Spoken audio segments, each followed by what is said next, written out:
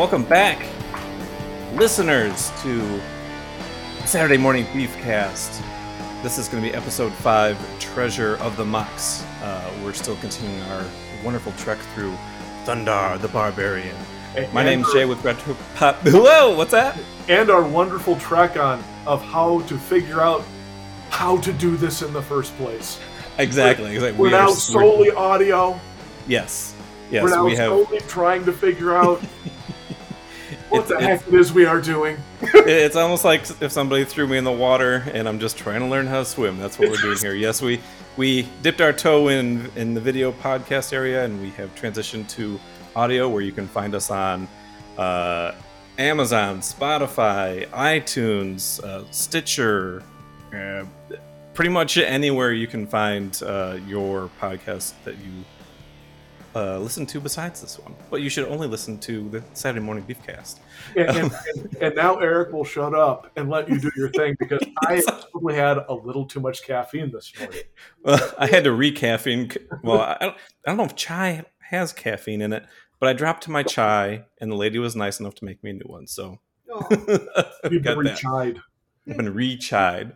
But anyway, my name is Jay with Retro Pop Gaming. My co-hosts are Eric Whalen and Lashida Whalen. We are with Super Secret Project X and LLC with very little product at the moment, but we are more than willing to, show up and talk about Thundarr. So exactly, and everybody's going to appreciate that. I know you guys work really hard on your stuff, and spending time recording this awesome podcast.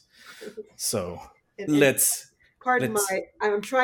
enthusiastic, really I am, but I am also full of pancakes. I made pancakes this morning. Yes, he made pancakes, and that is one of my kryptonites. And I'm trying not to go into carb crash right now. Okay. Gotcha. Okay. I have a giant cinnamon roll waiting for me in the next room. I'm not touching that until afterwards. That's good times right there. Yeah. Getting all sticky fingered after the podcast. Yeah, it's good stuff. Yeah, exactly. Yeah, I don't want to do that before the podcast. I want to do that afterwards, so I don't have to worry about, just one part where, hold on a second, guys. And you're typing and there's a slight moist sound to it. Yes. Oh my goodness. We should probably talk about Thundarr. Okay. Episode 5, Treasure of the Moks, Thundarr the Barbarian. This was a really... this broke one mold. I was really excited to see. We have our first... I think it's our first female villain. Yeah. Mm-hmm. Yeah. And not only first female villain, but we also had a chance to actually see more than one Mok. Yes, later we get to see. Well, the first thing we see is old man shaman Ukla. It's not really Ukla, but it's a Mok, and he's just wandering around. I actually forgot exactly what he was doing. Was he being chased? Yes, I think. It's either he was being chased. I'm looking at it now. He's looking over the shoulder. He was definitely being chased by a bunch of what looks like a bunch of guys who read what pirates were, and so now they're trying to recreate what they think pirates were back in the day. It's like a bunch of aliens saw read what cosplay and then what pirates were. Well, so he was getting chased and he got surrounded by these guys, and there's two little groups. And the first group I see, I think there's 3 or 4 of them, and they just it looked like they were 90s fighting beat 'em up game street gang guys. Yeah. And then you've got the captain, right? And then you've got Team Rocket on the other side. They just got the little skulls on their chests. But all of the guys in the scuba gear with the skulls, which, by the way, I really like that design. Yeah. And what's really funny is they drew them all exactly the same. So they all have the same hair, the same face. It was just a cut and paste character. It's like the worst high school mascot. Captain Harlock scuba divers. Yeah, I'm getting like this weird kind of Captain Harlock, and plus they have like, I guess they have like studded like wristbands and belts and leg band for whatever weird reason. That's where I was getting that '90s street gang vibe. It's pretty awesome. But what's great is they have their flippers on, so they're running around the apocalyptic jungle chasing this like 300-pound Mok wearing flippers. And I was kind of hoping they would do that funny flipper walk, but they didn't. They're just always prepared, just in case, They got to be prepared for that dive. Which is funny because later on we'll see one of them get shoved in the water and he looks scared. Well, maybe it's all for show. He can't swim. So he gets surrounded, and our wonderful saviors come in, and I just love that Thundarr swings in like Brendan Fraser from George of the Jungle. Oh! Well, the song of my people. Just everything about this is what I love is we watched this last night, and this was the first episode that I recall where it beginning, middle, end, it just flew. Like there was almost no pauses in this episode. Yeah, it did. It had a really great pace to it, which I really loved because that's why I got so many notes, because it was just like it hit so many good beats just constantly all the way through, which was really nice. It's like as soon as it starts, like you got somebody being chased, and then you see these crazy villains, and you're introduced to the main villain already, and you got action. It's really good, and of course we. Somebody definitely was on cocaine when they made this. I think this was nonstop. It's so good. And then I love. So you've got Captain Cordon. She's there, and she's looking pretty badass. And I'm like, this is awesome. Really good character design. We get a pretty badass female villain. And Ariel rides in on her horse, and I just love that she comes in from the left, riding her horse, and rides right past Captain Cordon. Like, yeah, I'm not even concerned about you at this moment. And as she rides by, the captain's just like swinging her sword, like, hey, come and fight me. This is what I love, is Ariel is this clear female empowerment character, and one that I really like. And she charges in going like, the men are in battle, and she's got her like the sun glowing over her head with her magic. Yes. And you're right, she goes right, and she's like, oh, it's just some chick, and she rides by, and I'm going like, well, how does any girl in this universe get any serious credit if the main female empowerment character ignores the main female villain? She's like, she's probably just making the men a sandwich. Move, Pete. There just should have been get out my way. Move. There just should have been a really good fight with those two. I would have really loved like a arm to arm struggle, like grabbing their arms, just like make puberty happen fight. Yeah, exactly. Yes, exactly. That's what we're looking for. Look, I'm just saying, if there was a muddy pit, and some sassy music going while that, I'm not going to argue. Hey, Captain, I found this stuff called Jello. Oops.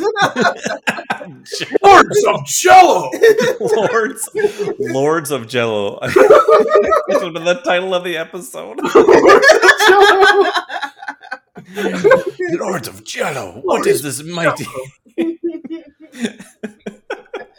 Oh my gosh. So they do a little bit of fighting, and Captain Cordon decides, well, we need to go find this treasure. So she blows this little whistle, and this beautiful ship just comes from the water in the background, and it's just this wonderful mix of aircraft carrier, Dragon Ball Z fused with a pirate ship. It's just like they missed the fingers, not quite exactly, so it's not quite perfect, but it's awesome. I just love it. Well, there's also a bunch of nice details on this ship that I really like.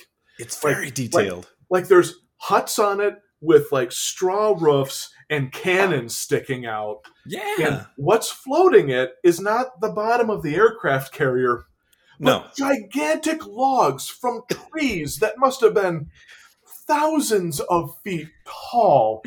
Just a raft. It's like a battle raft and an aircraft carrier and everything. And I'll come out and people go like, well, the artwork's not that great. I'm like, push that aside. We all know that they were dealing with budget and time issues on the show. Right. Look at it for what it is in the show. And this is the part that I was hoping you would love, because this ship is one of my favorite ridiculous, crazy things in the show. Yes. This is just, I mean, they put sails on an aircraft carrier. There's sails on this thing. And there's like wooden fortresses built on it. And those nuclear engines don't last, 2,000 years, apparently. So apparently. Yeah, they gotta move it somehow. Like they took down the giant redwoods out of California to make this thing, by the looks of it. And then on the front of it, like 3 of the trees are sticking out further, and they sharpened points at the end. Yeah, they made like they're going to battle ram New York with this gigantic thing. Maybe they saw the Statue of Liberty walking around. It's like, dang, we got to protect ourselves. Hey, boss, did you see the Statue of Liberty last week? Yeah, we got to build ourselves some kind of aircraft carrier size river pirate ship.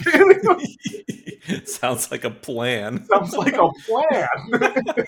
love that they've got this huge battleship that you could pretty much probably cobble any kind of weapon together that you want. But how they fight back from this beautiful ship is to fling bees at everybody. Beehives. I loved it. I was just like, bees. Okay, you know what's even better about this? About this? Okay, because you don't see these guys in the rest of the episode. If you watch that segment, all the dudes operating that catapult with the hive on it are wearing like full body rag suits to protect themselves from the bees. Oh, I did miss that. Yeah, they're like rudimentary beekeeper outfits almost. It's like a combination of like the old school Scarecrow from Batman with like beekeeper outfits. Yeah. Oh. Yeah. So somebody went, all right, as long as we're going to be launching beehives, maybe these guys should be protected. Right. So it's not like this is what I love about this show. It's not that it's perfect. It's not that it's a huge deal. But that one spot of thought. It's the fact that they did it. Yeah. They have these crazy ideas, whatever they throw at the wall, and they run with it. They're like, do we have the budget for that? Well, just do the best you can. Is how I feel, and then it's just wonderful. and I have it paused on the catapult right now, and some of the details on the catapult don't necessarily fully make sense, but they still tried to build something that's actually a potentially real catapult. Nothing about it looks wrong, and they spent the time to detail it up and make it. It's like 2 stories tall. This is like, yes. I mean, this beehive okay, you guys can't see this because we're in audio now. But this beehive, if it's just sitting on the ground, is like a story tall. It is like a really freakishly large beehive. It is ginormous. And they show the scene just real quick, and then they're like, "Beehive, go!" And this, and then it gets launched through the air, and it lands, and it cracks open, and like football-sized bees come out of this thing. And they actually call them. What did you get the name of them? Because I missed the name of what the creatures are, but they actually I must have missed that. Ariel actually said the name. Yeah, I can't remember it, but they did say it. She's like, "Oh, the bees, whatever they're called." She's like, "One sting from those is instant death," and I'm like, not brilliant, don't care, love it. Instant kill bees. Giant instant kill bees. That's terrifying. That sounds good. Instant kill bees. I like that. Instant kill bees. We only got 2 more hives of instant kill bees. Just throw one at them. You don't want to waste the others. Margaret near you. Instant kill bees.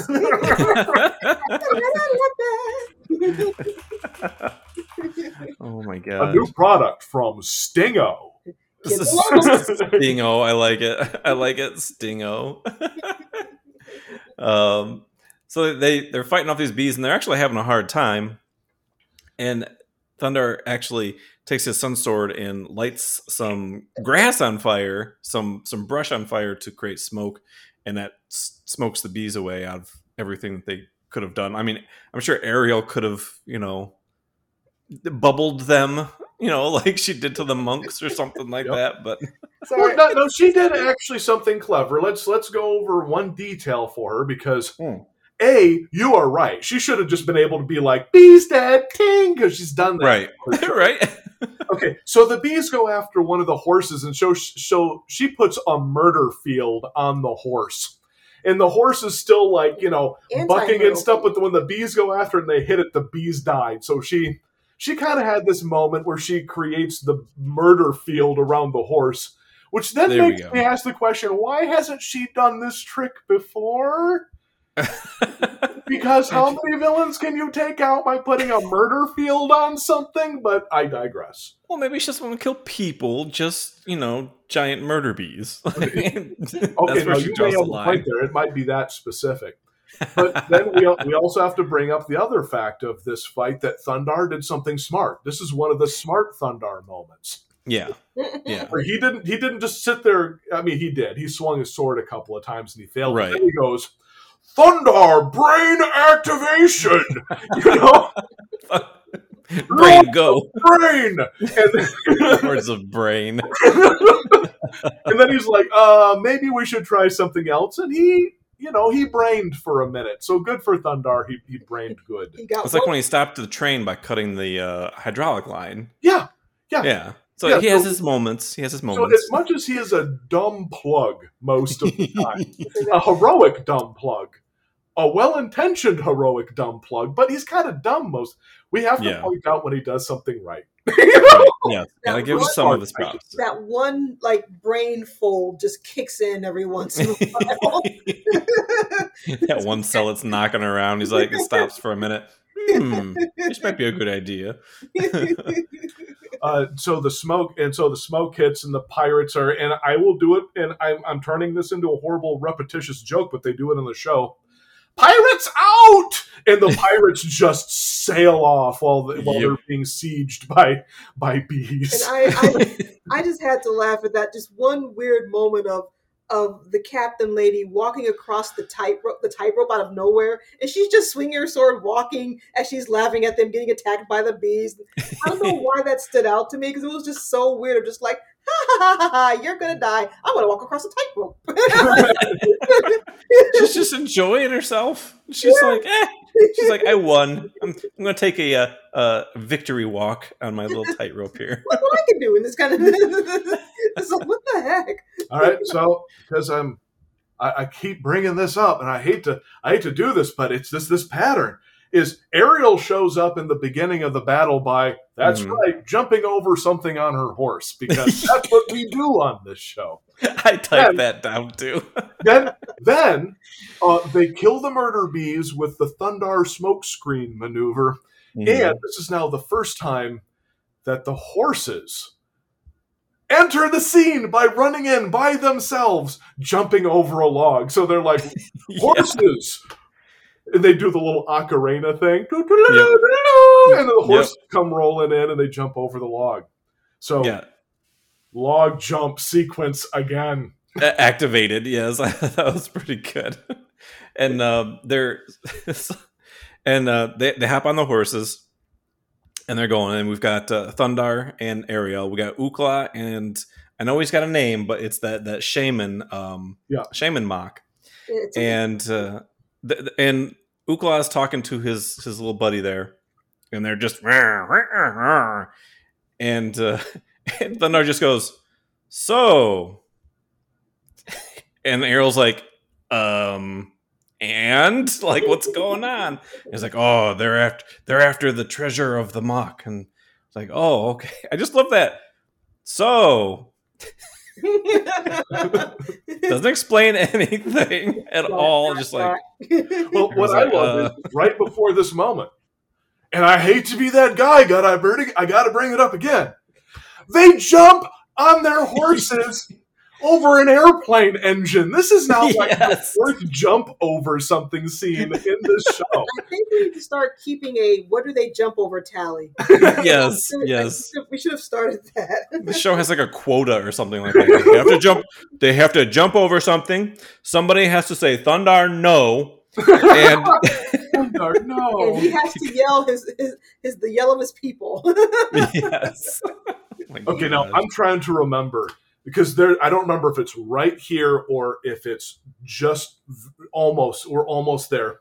Mm-hmm. There's this great scene, and it's so weird that Ariel did this. She kind of goes over to Thundarr, but not as pretty as me, right, Thundarr? And I legitimately in the show when I'm watching the show, I went, that's not how she normally is. It's kind of this weird moment, but it was totally worth it because it's one of my favorite Thundarr moments. She's like, pretty like me, right, Thundarr? and then he doesn't look at her, rides for another 6 seconds without looking at her, and then just rides off, saying nothing. And then she just kind of pauses, looks at Ookla, and Ookla goes, Aah! And she's like, thanks, Ookla. It's a weird moment where she's fishing for some affection, and Thundarr's like, you don't get none. Out. That part was so weird. It's such a strange scene. Because Thundarr's talking and he tells the shaman orc, he's like, hey, go back to your village and get prepared because these guys are coming for your village, your people. Mm-hmm. So they're on the horse and he just raises his arms as they're riding, grabs a tree branch, and he's like, old Ookla out. And then gets off that way. And then this is where Thundarr... Oh, that's I watched it this morning. Thundarr says that Captain Cordon is evil and beautiful. Right. Oh, and then Ariel's like, yes. But I'm just beautiful, right, Thundarr? And it's just like crickets. And then, like you said, he just rides off. It's so weird, but so good. Yeah, that's what I mean. Okay, fine. It's not quite in character for Ariel, but it's ridiculously in character for Thundarr. Like, they couldn't quite to get her part right, but he was just like, I don't know what you're talking about, and then just leaves. Oh my god, I love that so much. And that part to me, it's like, okay, that was either one of the stupidest things Thundarr did or one of the smartest things Thundarr did. Not responding to that. He read a book that said, ignore women and they'll want you more. That's what I know what happened. They were doing the script. There was a new guy on the writing team. And he's going like, she should fish for some affection here. Pretty like me, right, Thundarr? And then his next line was Thundarr turning, going like, by God, woman, you're gorgeous. I love you and everything's great with the world. And then when the old writers went, that's stupid. But I tell you what if we just remove his line and have him ride off and snub her? And then all the other guys go, yeah, that's Thundarr. Yeah, that's Thundarr. Let's do that instead. And the new guy's going like, but romance. No romance for you. There's no romance on this show. So I have to think at this point, because we've never really addressed it, Thundarr and Ariel's like relationship. Like I feel like it either goes one way on like a teeter-totter. Either they are bumping uglies when they feel like it and just not and like that's just it. Like they're just fulfilling carnal urges, and then everything else is just like, we're coworkers, Right. Or Thundarr is just completely not interested at all, because he's never really shown any interest in any females in the show, regardless of who they are. Well, see, I don't think he's heterosexual. I don't think he's homosexual. I think he's violence sexual. I like that. I don't think he's actually into sex at all. I think he's just into whooping the crap out of things. He's Thundarr sexual. No, thank you. That's even better. He's Thundarr sexual. I love it. Thundarr sexual. Because you could read it in a bunch of different ways. And I appreciate the fact that you actually went there, because the more I'm watching this, the more I'm going like, what is he? Because Hmm. Ariel's just smokingly hot for like an 80s cartoon character. Yeah. And so it's like, there doesn't seem to be anything there. We don't want to talk about the mock option. We're going to No. not talk about Yeah, we'll shelve that for now.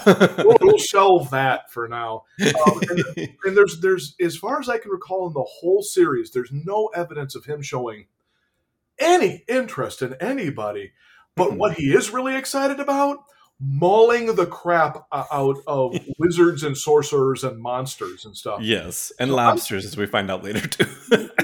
So I'm thinking we're going to stick with Thundarr sexual. That makes sense. I love it. Yeah, I love it. I don't want that on a shirt. That's what I was just thinking too. And then people are gonna be like, "Okay, I know what Thundarr is, but what?" And be like, "Watch the show, you'll understand." Or you just punch him. Well, you know. Let me demonstrate. Exactly. You know, if Thundarr therefore had a battle manual, it would just be called the Thundarr Sutra.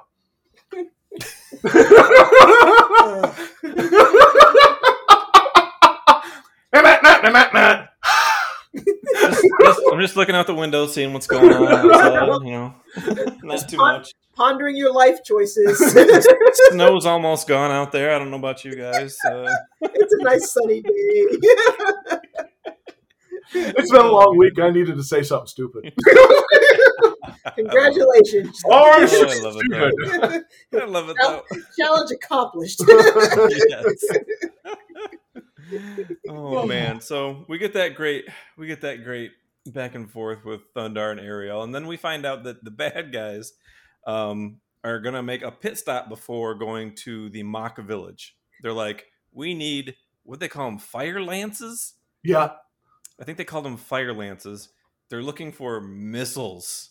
So they stop off at an abandoned U.S. naval base somewhere, and it's pretty cool seeing like all these ships that are like all disheveled and destroyed and stuff like that. So they're some of the nicer backgrounds in the show so far, actually. What's that? Some of the nicer backgrounds in the show so far. Actually. Yes, very much. I feel like their budget was a little nicer for this one. It was kind of nice to see. So they're there and they're loading up all these nukes. I love that Captain Cordon says, "Yes, we must prepare for the slaughter."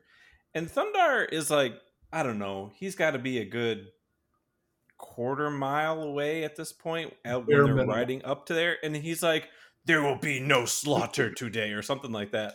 There's no way he heard her. There's no way. His Thundarr sense was tingling. There's no way weirdly enough, I was just thinking that. My Thundarr sense is tingling. Somebody just said slaughter. Slaughter. You can feel the slaughter in the air. I know. Oh my gosh! So they're loading those nukes or I don't think they're nuclear powered because torpedoes. They're torpedoes. They're just torpedoes. They're really big torpedoes, giant torpedoes onto the pirate ship, and they're fighting, and Thundarr's like, he goes to cut this rope that's holding one of the bombs, and Ariel's like, "Thundarr, no!" There it is. Thundarr, why? I don't want to hear Thundarr, why? Of course, it drops and explodes and knocks them all out. I'm like, oh my gosh! So he had this great smart moment with the bees, and then he just canceled it out. The brain went smooth again. Well, okay, but let's be fair now. Thundarr doesn't know what that thing is. That's very true. So he's dealing with giant insects, and it's pretty smart going like, well, smoke might do something. But with that's just another weird object from the past that he doesn't know what it is. Yeah. So I'll give him a little bit of credit here that I wouldn't so much say that it's because he's dumb. He's ignorant. The other thing I would say is that because it's something that the bad guys want, it's probably most likely in the area generally of being dangerous. So I would kind of want to be a little more careful around it. But again, and of course, I'm not Thundarr sexual, so I can. And of course, with Ariel like screaming "Thundarr, no!" and he just ignores her and does What? it anyway. And what I love is during that whole scene, which by the way is one of the better looking explosions animated in the series. Yeah. Yes. But when the torpedo is flying through the air, there's just this great shot of Ariel in horror watching it go through the air like, oh crap. And then it hits another ship and just goes in a beautiful explosion. Boom! And the whole area lights up. And it's really actually quite nice because unlike a lot of moments in the show, they don't take this kind of time to show like the air moving and the world shaking and like everything lighting up bright, fiery orange and then showing the end result. And again, not great, but a pretty darn good shot of like this old naval ship with the front of it just blown open. Yeah, they didn't have to show that, but yeah. I'm like, good storyboarding, guys. That looks really nice.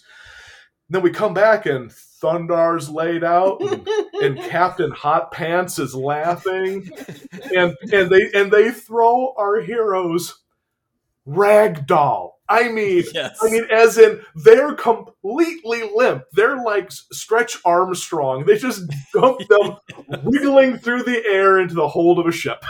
Oh my gosh, that was so good. I'm like, are they all knocked out? Because I think they started with Ukla, and I'm like, wait a minute. And then, yep, they're all they throw them all into the hold. Now it's just like, and then we get the best. I forgot to type this down, but I'm glad I remembered. The only time I've ever heard a bad guy ever say this, he's like, "Why aren't we just killing them?" Yes. And she's like, nope. I have something better in store for them. I'm like, what could be better than just eliminating your enemy? Yeah. And then she blows her little whistle again, which the first time she blew it called her ship. Yep. The second time she blows it calls giant mutated monster lobster. I want to see an overcut of this, of her doing that, and it's the song from the Green Ranger.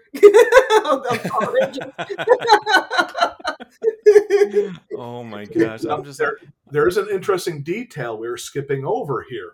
She grabs Thundarr's sun sword. Yes. She grabs a sun sword, and this kind of answers a question everyone would be having in this series, being like, why doesn't someone just steal the sun sword? So she has it, and she tries to activate it. Yeah. Nothing happens. So it's completely useless, basically, to, I guess there's a password or something? She doesn't know what it is. Whatever it is, maybe she needs Thundarr meat hands to activate it. I don't know. But there's this great moment where they go, no, the villain can't take his super weapon and use it against him. I just thought that was a nice little detail. It's super nice because... Sorry, go ahead. Oh, go ahead. No, I was saying her fingerprint doesn't work on the home button. Yeah. Doesn't recognize her DNA. It's a smart sword. Yeah. Yes. It's super nice that they show you this. She picks it up. She's like, can't get to work. And then, unfortunately, she just tosses it in with them instead of throwing it in the water or something like that. But it's really nice that they showed that, but they didn't explain it. Yeah. You know, they're leaving that for later. A little bit of lore that they're like throwing in there. And I got like vibes of like Adventure Time in a way, because a lot of time you watch Adventure Time, something happens and they don't explain it, and it's something that is more prevalent like down in the series where this is what happened here. You know, she picks up the sword, can't run, and then everybody, you know, if you're watching this for the first time in sequence, you're like, why couldn't she use it? Like, you know, so it's nice that they're starting to get into that. You know, we're seeing more Moks. And we're getting a little more information on the world and our beloved characters. Okay, so we're down in the hold. Yeah. Thundarr and gang wake up. Yeah. I don't know if it's a lobster or it's a crawfish. I don't care what the thing is. Yes. The crobster. Crobster. The crobster. The giant crobster comes after them. And it's like squeezing its way through the hole. And for those at home who have not seen this, we're talking big. We're not talking Godzilla big, but we're talking like easily 12 feet long. He's beefy. He's got to be, I would say, 12 to 15. Yeah, because Ukla was like smashing on his tail with a big piece of metal, and like the tail was longer than him. Yeah, and it was just Ukla's at least 6'5". Yeah. At least. Yeah. Okay, so they go through one of those armored, like, naval doors with the big wheel that seals it shut, and they're like, we're safe, let's go get sandwiches. And then claws just go right through the metal wall. So we're going just like tin foil. Yeah, like tin foil. So I'm going like, not a surprise. We all know the monsters in Thundarr are beefy. But still, it's just kind of, we're safe. Crunch. Okay. Yeah, they went through that door, and I was like, "Oh, okay, that's fine. It'll just be on the other side, just kind of like, can't get to you guys." But it just went, just like a can opener with clay. It was like, tick, tick, tick, tick, tick. And came right. No, I take it back. That's way more than 12 foot. That's like over 20. That is huge. It's claws, monstrous. like almost Thundarr size. It's beautiful. What was the point I made last night about why Ariel didn't do something? I can't remember what it was. Because she puts a band around the eyes, but I'm like, wait a minute.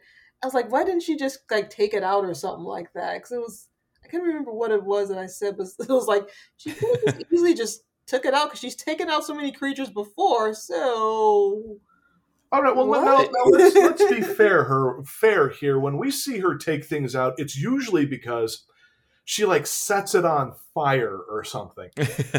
This is like an armored chitinous being. I mean, it's maybe she has like in video game terms, she doesn't have as much armor piercing as required to get through the shell of the crobster. Right. My thought was maybe she's like, it's almost Green Lantern like, where when she does her magic, she has to think about what she has to do. And unfortunately, she's just kind of like not very creative with a lot of the stuff, and so it's like they're fighting the giant crobster. Oh crap! Put a binder around his eye. She comes from new magic. I'd like to see a redone scene that like defines it a little better. So you just see her do like the little girly run, and she's going like ew, like she's so grossed out that she can't concentrate on her magic. Yeah. Or she forms a little tiny fly swatter, just swatting at it. No, just bad. A big slab of butter lands on it and starts melting, but doesn't I was just gonna say butter. Oh my god! And Thundarr's like, what? I will say that the metal, the big metal plate that she put over its eyes, gave me flashbacks of Beetlejuice when Beetlejuice put the metal plate over the mouth of I think her name is Barbara, the mom. Yes, the ghost mom. Yeah, I was like, oh yeah. Anyway, clearly another movie that ripped off Thundarr. Right, exactly. You said Beetlejuice. I was having like Digimon flashbacks with the weird creatures that had the bands over their eyes, like the giant mammoth thing above me.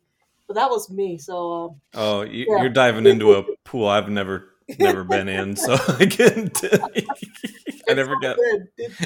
I just know the song "Digimon, Digital Monsters." Digimon are the champions. That's all. That's the only Digimon anything I know. That's it. Not Pokemon, please don't sue us.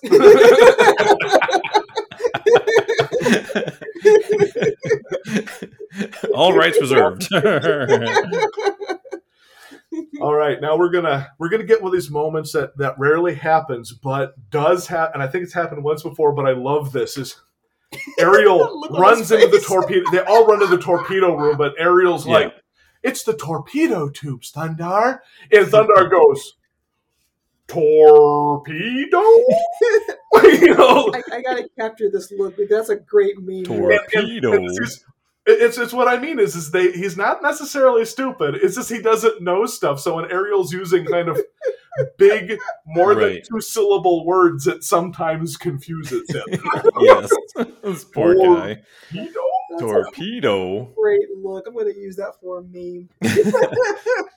Yeah, they get in the torpedo room, and the crobster's still coming after them, and they're just like, what do we do? And I don't know how it would still be functional, but Ariel puts Ukla in one of the tubes, hits the button, and says, "Get in." She says, "Fire 1," and hits the button, and he shoots out, and he gets out of the water. Can we slow down for a second? There's this moment that we need to discuss here.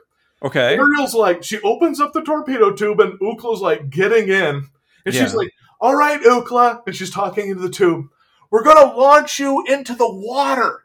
And Ukla's like climbing in going like, what's this tube? And then he goes, did you say water? And she's like, clang, and then she seals him in. And so there's this moment where he's like, she said water, right? She's aware I hate water, right? She's like, yeah, I'm going to launch him underwater. And he's going like, oh, crap. help! Let me out! Help! I missed that part. Oh my god! The sorceress is insane! Help me! I'm trying to move! She's gonna soak me! I don't want to be wet. Point, like, Moks don't like water. It's one of the things on the show, and they keep mentioning it over and over again. They're like, Moks hate water. And she's like, oh, we'll just get them a little wet. It's for the greater good, Ukla. It's for the greater good. Yeah, because I think she mentions, like, okay, once you're in the water, like, swim up to the top and you'll be fine. He's like, and I gotta say, for comedic effect, you're right. We're at the point now you're talking. She slams the button, and you just see this great, it's almost even silly, but the shot of Ukla just squirting out of the submarine and sailing through the water like a torpedo with like the bubbles and everything. And I'm just sitting there going like, so basically this is the most horrifying thing that's ever happened to this guy. He's going to be so traumatized after this. Oh my gosh. So she shoots Ukla out and he gets out okay. And then we cut back into the torpedo room and she's trying to put Thundarr in the tube to shoot him out. And he's like, no. She's like, I want to fight this thing. So he manhandles her and shoves her, and she's like, what are you doing? And throws her in the tube. And then he says, I just love that she said fire one when she set off Ukla. So then he says fire one. I was like, no, that's two. I guess he can only count to one. Okay. But again, give them credit for that. That's actually really funny. It was good because I noticed it and I was just like, oh, that's. Well, it's not only that, but I just love the fact he's like, no, woman, get in the hole. Clang, it's just like this weird. I love everything about this. This is so he's an idiot, but he learns by watching, and so he was just repeating what he was doing. Right. I just love it. Fire one. Oh my gosh. And then Ariel squirts out of the submarine, bubbles and everything. And I'm just going like, why do people not know this show? How does this show not go on? Like, look, He-Man is great and all, but there's nothing like this in He-Man. This is so good. Yes. Oh, I love it. So he shot her out so that he could stay and take care of the Crobster, and we just get a shot back outside of Ariel and Ukla, like, oh my gosh, what's he doing? And then the ship starts to sink, and Thundarr just ends up cutting his way out, and he's just like, yeah. He's just like dusting himself up. Yep, took care of that. Which leaves the audience just going like, what? Why didn't you just do that before? He could have just escaped and just left it alone. And I gotta say that this ship is made out of like the most crappiest material, which is probably why the Crobster was able to even get through, because that giant thing falls on it, it pauses for like a half second, and then the entire floor just goes, and the thing just falls through, and then all the water just comes through. It's like the thing was made of like gum foil or something like that. Gum foil. Oh wow. And then so they get out, and then we finally get to the Mok village, and we get there before the bad guys. Somehow I don't know how they got there before them, and we get not only do we get more Moks, we see female Moks, which was very not surprising, but I was happy to see that. I was like, yes. Variety. Well, not only that, but you see child Moks. You also see Moks with different kind of hair binding. The costumes are all very similar, but they didn't keep drawing the same thing over and over again. They clearly designed a bunch of different Moks. And it's not like I'm going like, oh my God, the variety. It's slaying me. I'm all a tingle. I'm saying that good for them. This was a good-looking, solid, you could believe it was a small community of hairy, metal-faced bear ape men things. Yeah, it's, like I said, it seems like their budget for this one was a little nicer because they were able to spend that time, because they could have easily made like just 4 or 5 designs and then just copy and pasted, all those characters. But so they're getting ready for the pirates, and we get to this point where I just couldn't believe I saw this, and I actually had to take a screenshot and I tweeted it out earlier. I spotted. They're putting, I guess they're putting up barricades. I'm not sure. There's 2 Moks behind like this little rock platform, and they put up, I don't know, they can't be much bigger than like half of a poster, a big sign. And one of them is obviously supposed to be a spoof of the Jaws poster. You see a shark head and it says JA on it. So I'm like, okay, it's part of a Jaws poster. And the other one is part of a Star Wars Return of the Jedi poster, but it is the original title for Return of the Jedi, Revenge of the Jedi. So you see the Revenge on there. You see the Star Wars, you see Revenge.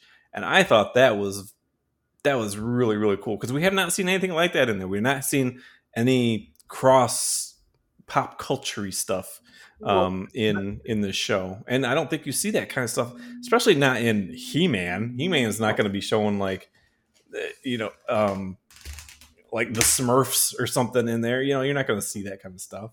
Well, there's something else too, being you can kind of see a story happening here, that either the writers or the artists that did that art saw that brief moment where, Revenge of the Jedi, because I believe a few theaters actually had those posters out.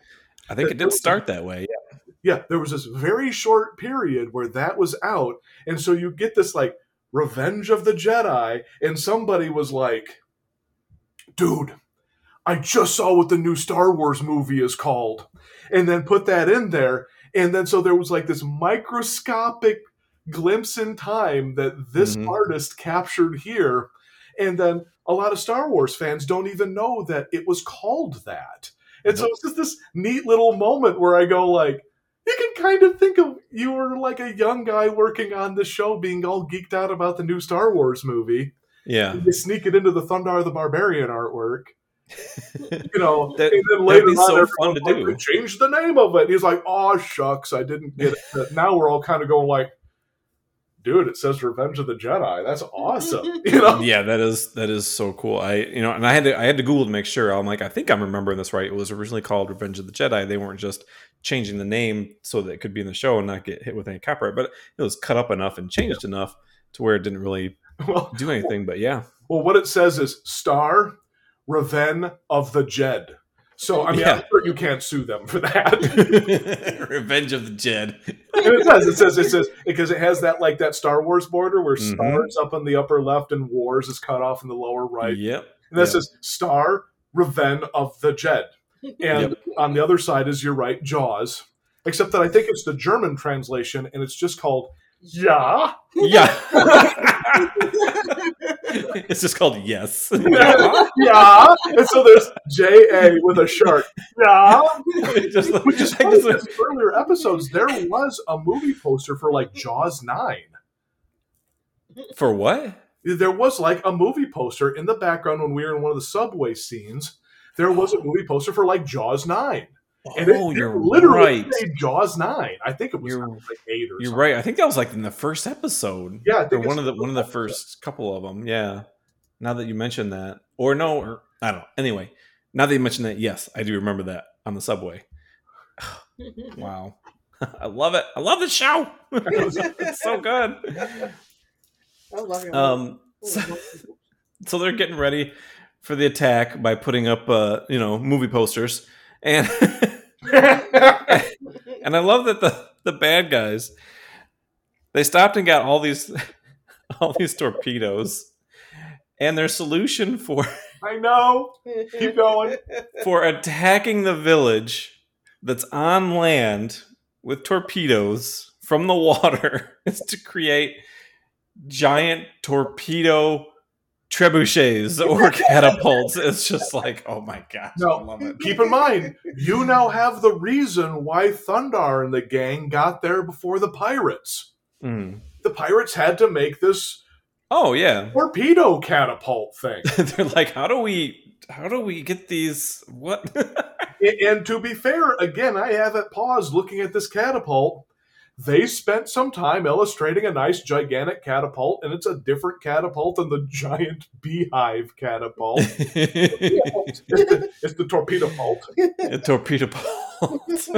I mean, this thing is huge. So, and what's great is it doesn't launch one; it launches 3 enormous torpedoes at the same time. Yeah, I was like, what a waste, because they all hit like the same spot. Yeah, that'd be a big explosion, but you're still only hitting like one spot. Yeah, but they hate that spot.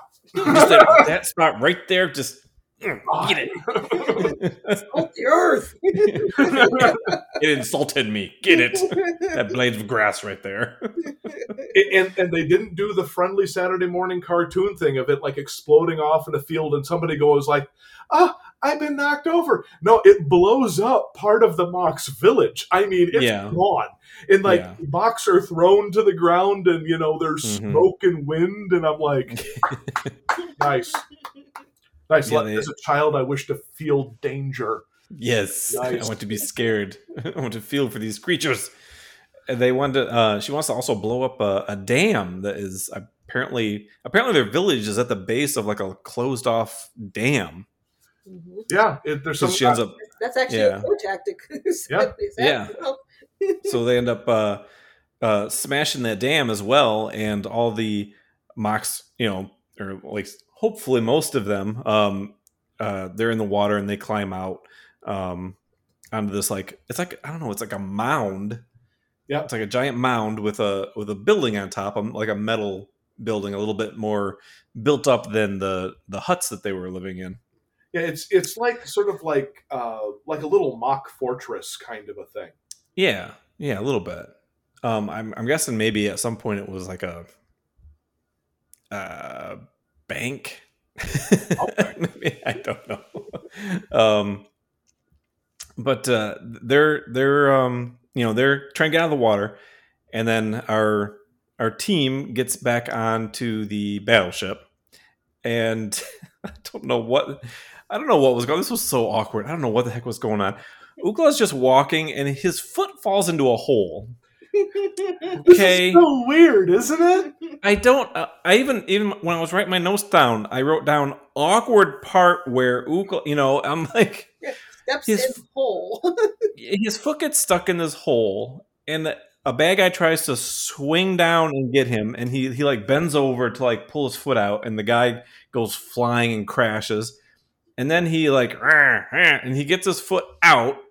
But when he gets his foot, he doesn't actually get his foot out of the hole. It pulls up this perfectly, rectangular piece of the deck. Yeah. And falls backwards. And a second guy that's trying to swing and get him, again, flies past him because he fell down and hits the wall.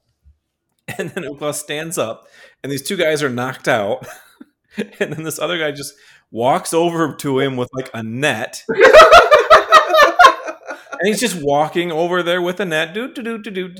Well, Ukla's got this plank on his leg. The guy steps on the plank. Ukla, on one foot, picks up the plank and hobbles over to the edge of the ship with his other foot on it.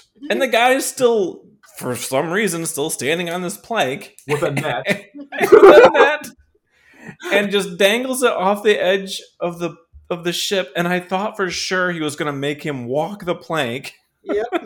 Instead, he waves to him, and that tosses him over. That brings back my point of the dude was wearing scuba gear and he looked scared. That's what I was saying earlier. He's like, "Don't dump me, Mr. Mok. I'm afraid of water." And Ukla's like, "Yeah, me too, buddy. See ya." He's just I got fired out of a torpedo hole today. I'm in a bad mood. Oh my gosh. I don't know what was it was just so awkward to I can't imagine, writing that and pitching that. How would you just, I don't know if something got lost in, not translation, but translation between writing it down on paper and storyboarding. Was somebody out sick that week or something? Like I said earlier, it's so weird. We also have to give them credit now, because a lot of people, and this is not me downing it. I'm just saying, in most action shows, and there's a default for most action shows, it always basically goes to the default. DBZ, the default fight, we know what it is. You go to Fists of the North Star, we know what the default fight generally is. G.I. Joe, He-Man, generally a lot of the same stuff happens. Yeah. Give them credit. This time they were like, dude, let's try some Madcap with Ukla and see what I'm just saying, as weird as this is, give them credit. They could have just had him pick up an oil barrel and beat people to death or something. Yeah, yeah. But they were going dude, I got this weird idea.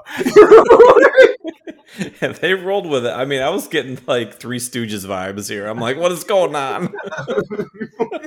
But it was good. It was good. I'm like, oh, they're trying. I was like, oh, he's walking him over there and dangling him off the edge, and then he's got to walk the plank I'm like, okay, cool. But no, he just waves at him and just knocks him on the water. And he shakes the plank off of his foot. It comes off, and the guy just goes down underneath the ship. And it's not only was the dude afraid of water, but he probably just died just a very horrible death by getting ran over by this giant boat thing. Yeah. Oh my gosh. Okay, now the next move actually makes sense. This is a solid heroic moment. Thundarr and Ukla were fighting their way to the torpedo pult to disarm it so they don't fire again. Right. So they fight there, they get on it, and they're starting to knock off the torpedoes, and they're fighting the scuba pirates. and I'm just imagining now, as Ukla is shoving these enormous torpedoes into the water, that poor dude, he dropped down in the water, is probably down there going I'm just going to swim to shore. Oh, crap! Building-sized torpedoes are coming down. My horoscope was right. My horoscope was right. I should have been born in June. Oh, my goodness.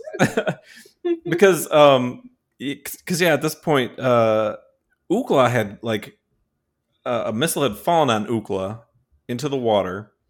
And then Thundarr jumped in, swam down to help him.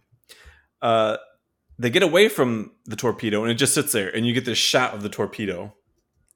And I'm like, something's going to happen. Torpedo explodes.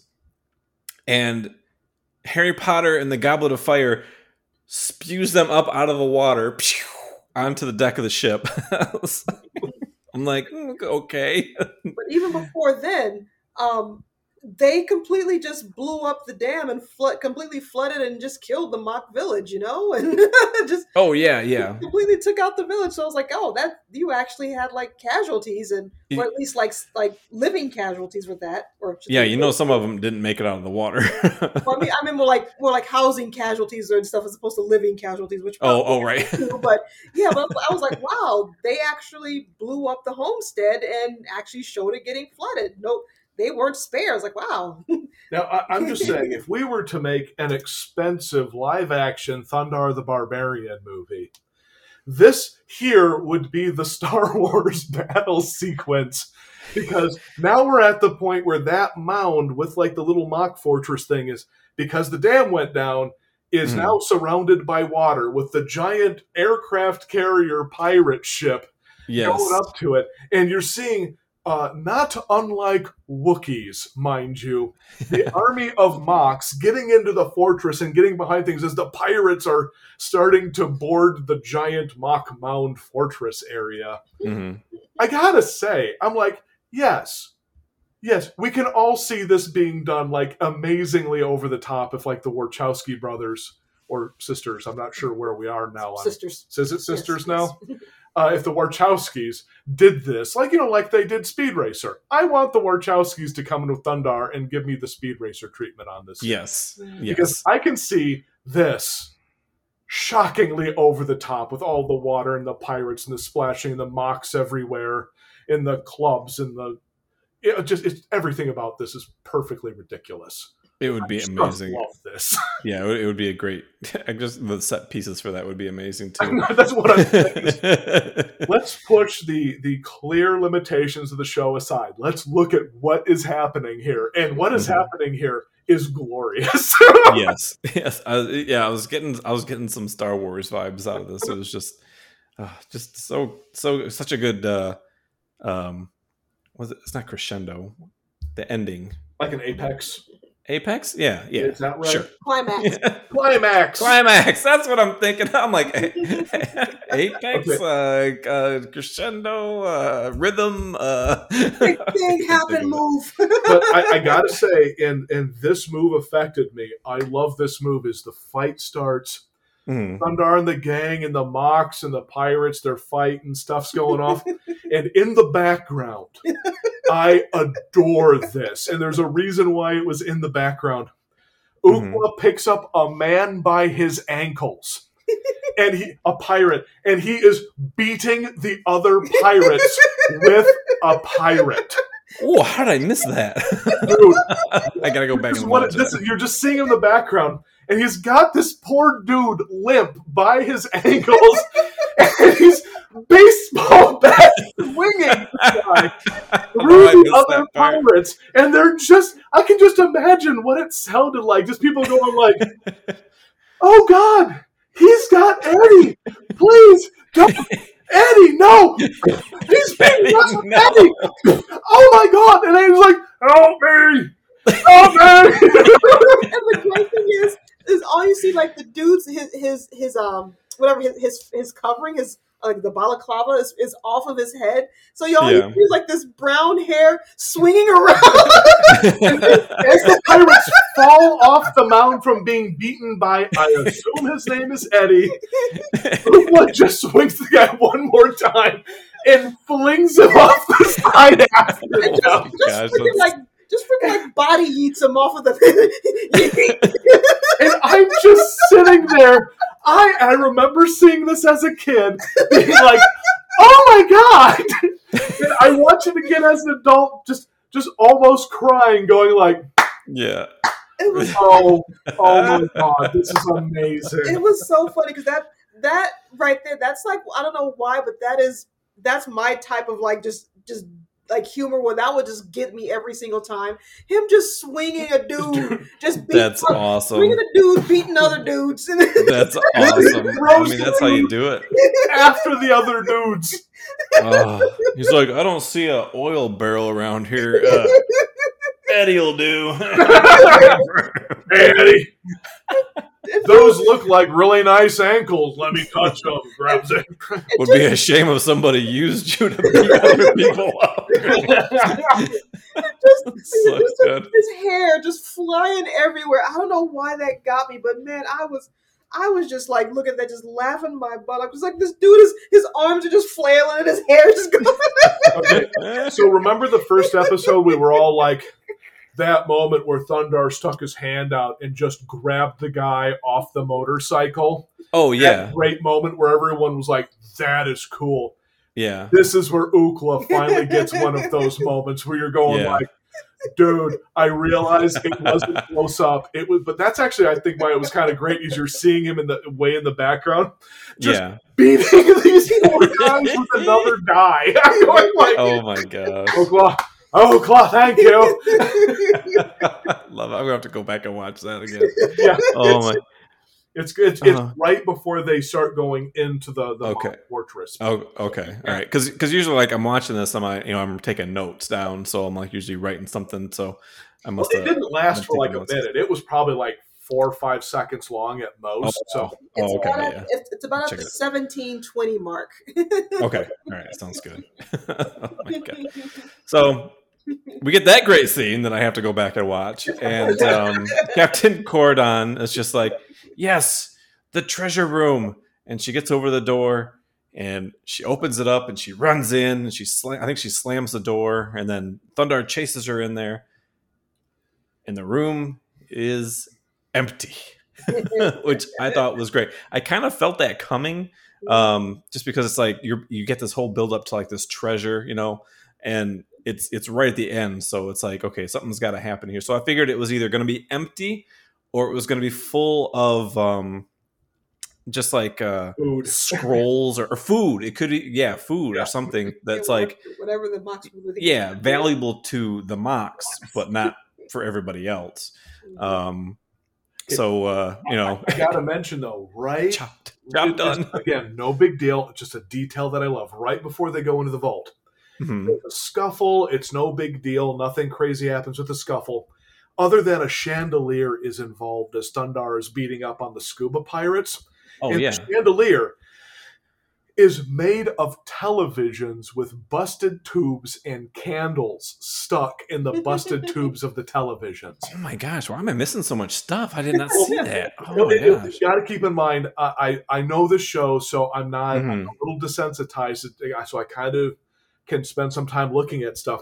And the chandelier is big televisions with shattered tubes and candles stuck in it. So the Moks created a chandelier of ancient televisions and candles. Oh, that is amazing. Yeah. So Oh. again, I just put it up into the category of not like a great big deal. Yeah. But give them credit. They're doing the whole Mad Max apocalypse universe like to a T. Yeah. Wow. Yeah, I definitely have to go back and check. This has got a lot of detail into it. I think, like I said, I think they put a lot more work into this one. A lot of money. Just the set pieces are great. The story's great. Characters are great. There's a lot of little details in there that are just great. Job well done. I mean, that was the end of it. She couldn't get her. She get said, nothing. "Okay, there's no treasure, so that's the end of these guys."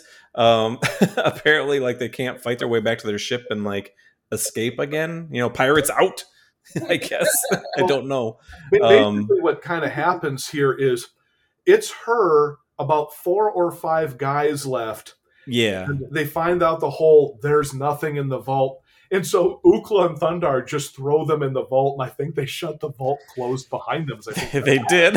And they were just kind of like, you know what? This is going to make a great prison.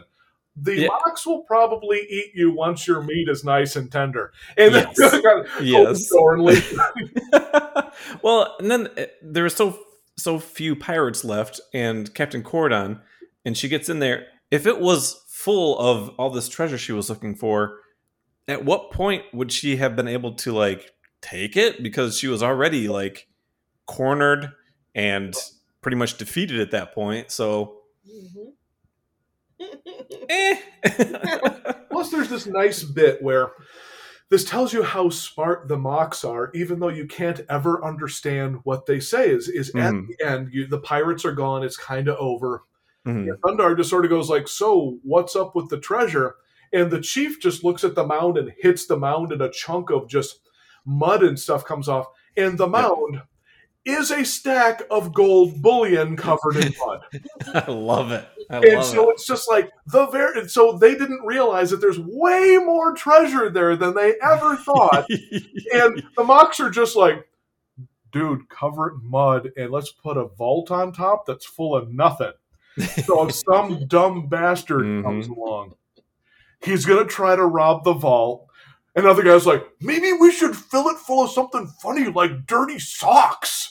And the other Moks are going like, we don't have socks. Okay, let's just keep it empty. Like it's just this big ha-ha that the Moks created on purpose. And everyone goes like, so maybe this happens like once a week where like another horrible robber shows up and they're like, oh my god, it's empty. And then all leaving the Moks are like, ha ha, we tricked them again. Good thing they didn't have a shovel and just, dug a hole. Right. Maybe the Moks do that. Maybe they're using the anglerfish technique. That is like drawing them. That's what they eat. Yeah. Oh my goodness! People that show up to get the treasure. Oh, that's what they do. And they're not cannibals because Moks aren't humans. That's very true. It's just meat at that point. Yeah, I was going to say they just take their resources, but that's going a bit more than I was thinking. But okay, we are talking apocalypse here. I'm just saying. Yeah. To be fair, it's in apocalypse shows there's lack of food, there's lack of water, there's lack of gasoline. If you can't beat it, eat it. If you can't beat it, eat it. Well, I mean, and you said anglerfish, so I thought you meant food. So my meat.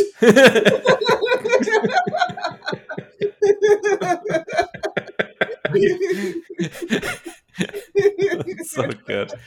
Oh man. So yeah, this was a really really great episode. Any final thoughts on this one?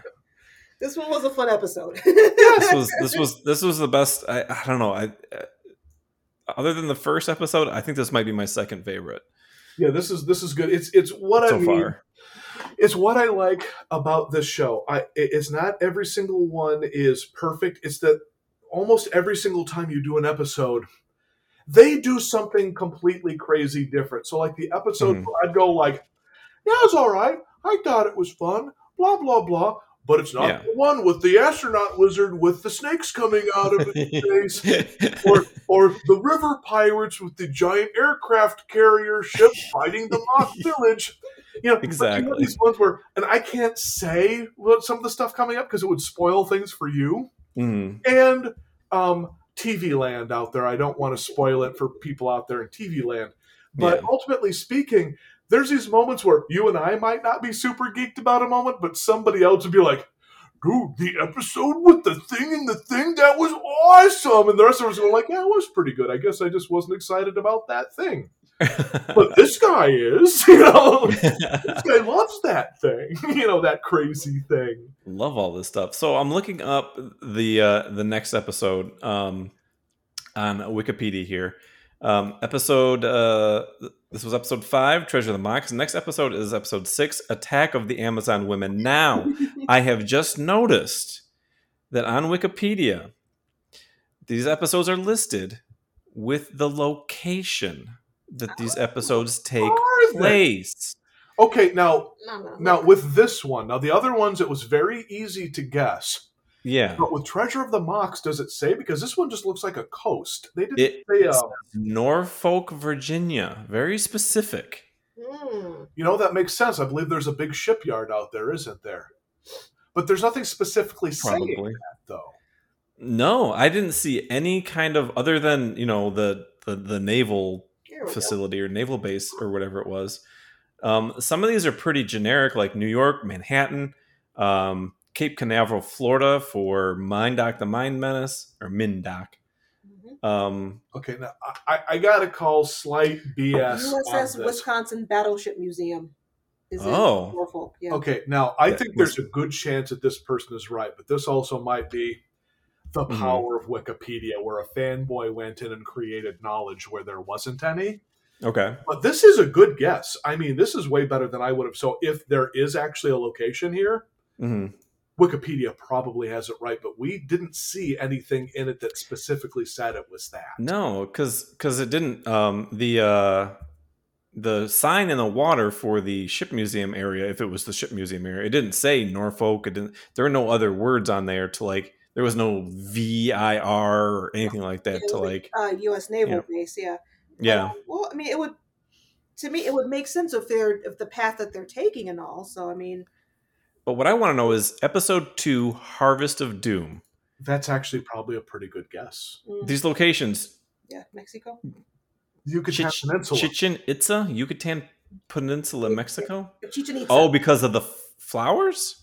because of that temple they went through. There was a South American temple there. Oh, But again, okay. it's like, well, we don't know it specifically that, but that's a Right. good guess. I'll give them that. I mean, maybe Yeah. that is it. Well, and now also with the design of the temple, I mean, if that's the specific temple I'm thinking of, because I actually remember studying as a kid the Chichen Itza area and stuff. That was the name sticks in my head, so I look up weird stuff when stuff like that as a kid. But yeah, that was a particular temple that was one of the pyramids in there, in the Yucatan. Yeah. I do like the episode 4, Raiders of the Abyss. The location says New York. There's actually a note there that says Ariel refers to U.S. Badlands, but the ruins of New York City's Empire State Building and World Trade Center Twin Towers appear later in the background. So it's kind of nice that there's that little note there. Mm-hmm. I don't see any other notes, but so whoever did this, good for them, because honestly, some of the stuff, it might be a little hard to prove, but they seem to be, at least in spirit, correct. So and some of them, as I'm looking down the list, I go like, no, that's exactly where that is. I know why they would say that. Yeah, and I don't want to read any more to spoil myself, but Attack of the Amazon Women is Mount Rushmore. Don't read anymore, dude. You don't want to. No, I don't. I don't. I want to be surprised. So yes, there's little bits and pieces like some of. Let me see here. The next one, I happen to know that the next one is awfully fun. I like the next one, but I cannot wait for episode 8. Episode 8 is one of my favorites. Episode 8 is so good. I am excited, just like I am for all these. So yes, episode 6, Attack of the Amazon Women. I'm looking forward. And I will not say what it is. But it's not just some warrior chicks. When you get there, you're going to be like, what the heck? I didn't see that in the title at all. That's why I love going into these episodes fresh like this, because I'm just completely surprised by everything. You do not spoil anything for yourself, because that's the one thing I love about Thundarr. Is at these moments you're like, why did they do that? I'm not complaining. Because it's cool. It's like that's a crazy. Thank you, Thundarr. Thank you. Thank you, Thundarr. Thundarr, yes. Thundarr, yes. All right. Well, that's all I got for this episode, guys. Thank you so much for getting back to this. Anybody who's listening, if you're listening on iTunes or anywhere else where you can leave a rating or review, we would very much appreciate that. That would help us get out there. Or comment. Anything that you can do to give us feedback, or maybe share the episode with some friends who you might think would enjoy this as well. Well, plus there's the whole bit of, I still think that this show deserves to have more people out there watching it and loving it.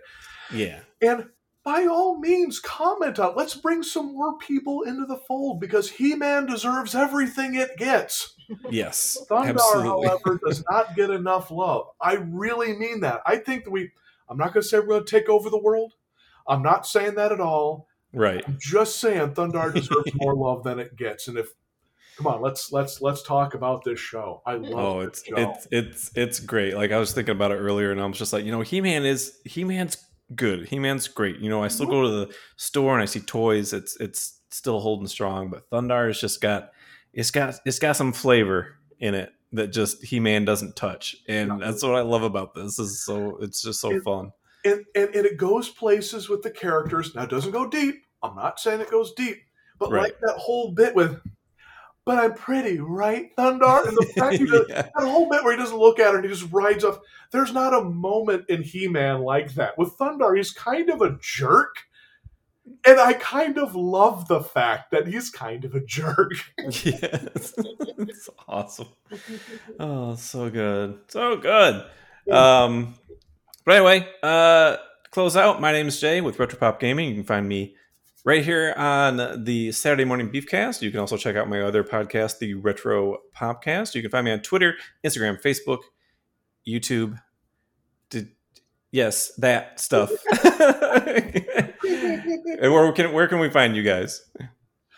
Well, right now, our website, though not great, is there, supersecretprojectx.com, where you can find us most Sundays. Every once in a while, we take a Sunday off, but most Sundays,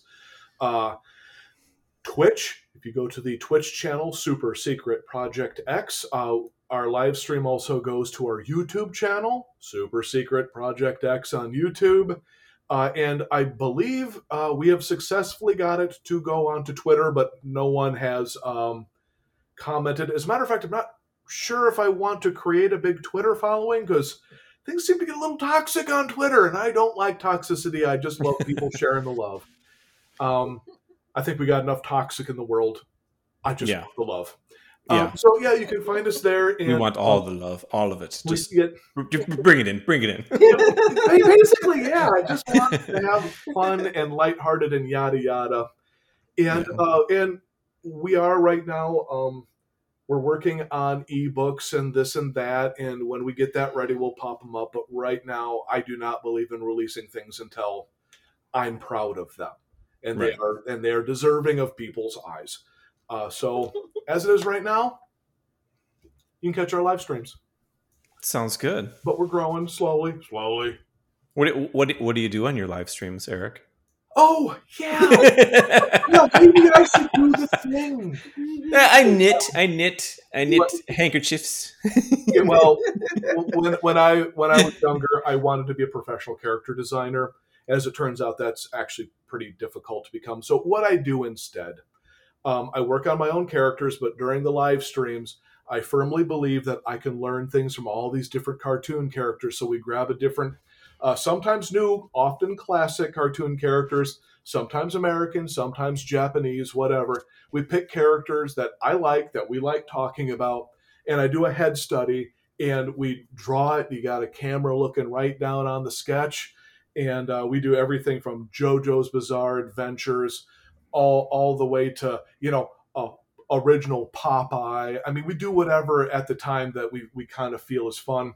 And then we chat back and forth with whoever joins us, and we talk about, so we just kind of have fun. The sketch usually lasts 40 to 50 minutes, and it's not like an amazing big deal, but, you can ask questions or talk to us, and I'll just go in and I'll try to conquer a character. And there's a few characters I haven't conquered yet, and I'm not happy with them. There's a few characters that turned out way better than I thought they would, and it's just about the love of drawing characters and talking about cartoons and stuff. So, yeah, it's definitely fun when I can get a chance to pop in and just shoot the stuff and just talk about those good old cartoons. It's just a relaxing kind of hangout, really. Yeah, it's nice. It's nice and chill. I like that. Yeah, honestly. That's kind of the existence I want. Like this, I like this. Yeah, this to me is good. Yeah. I mean, we're going to do fakey and internet-y, but what's the point of that? That's not real. Right. So. Right. No, I'd rather do this. And we'll be doing it again for the next episode. But for now, have a good night, everybody. Yeah, have a good morning. Or good morning, afternoon. Maybe you're in the bathtub. Who knows, listening to the Saturday Morning Beefcast. But check us out next episode, and have a wonderful rest of your weekend, guys. Yeah, have a great one, everyone. Woo!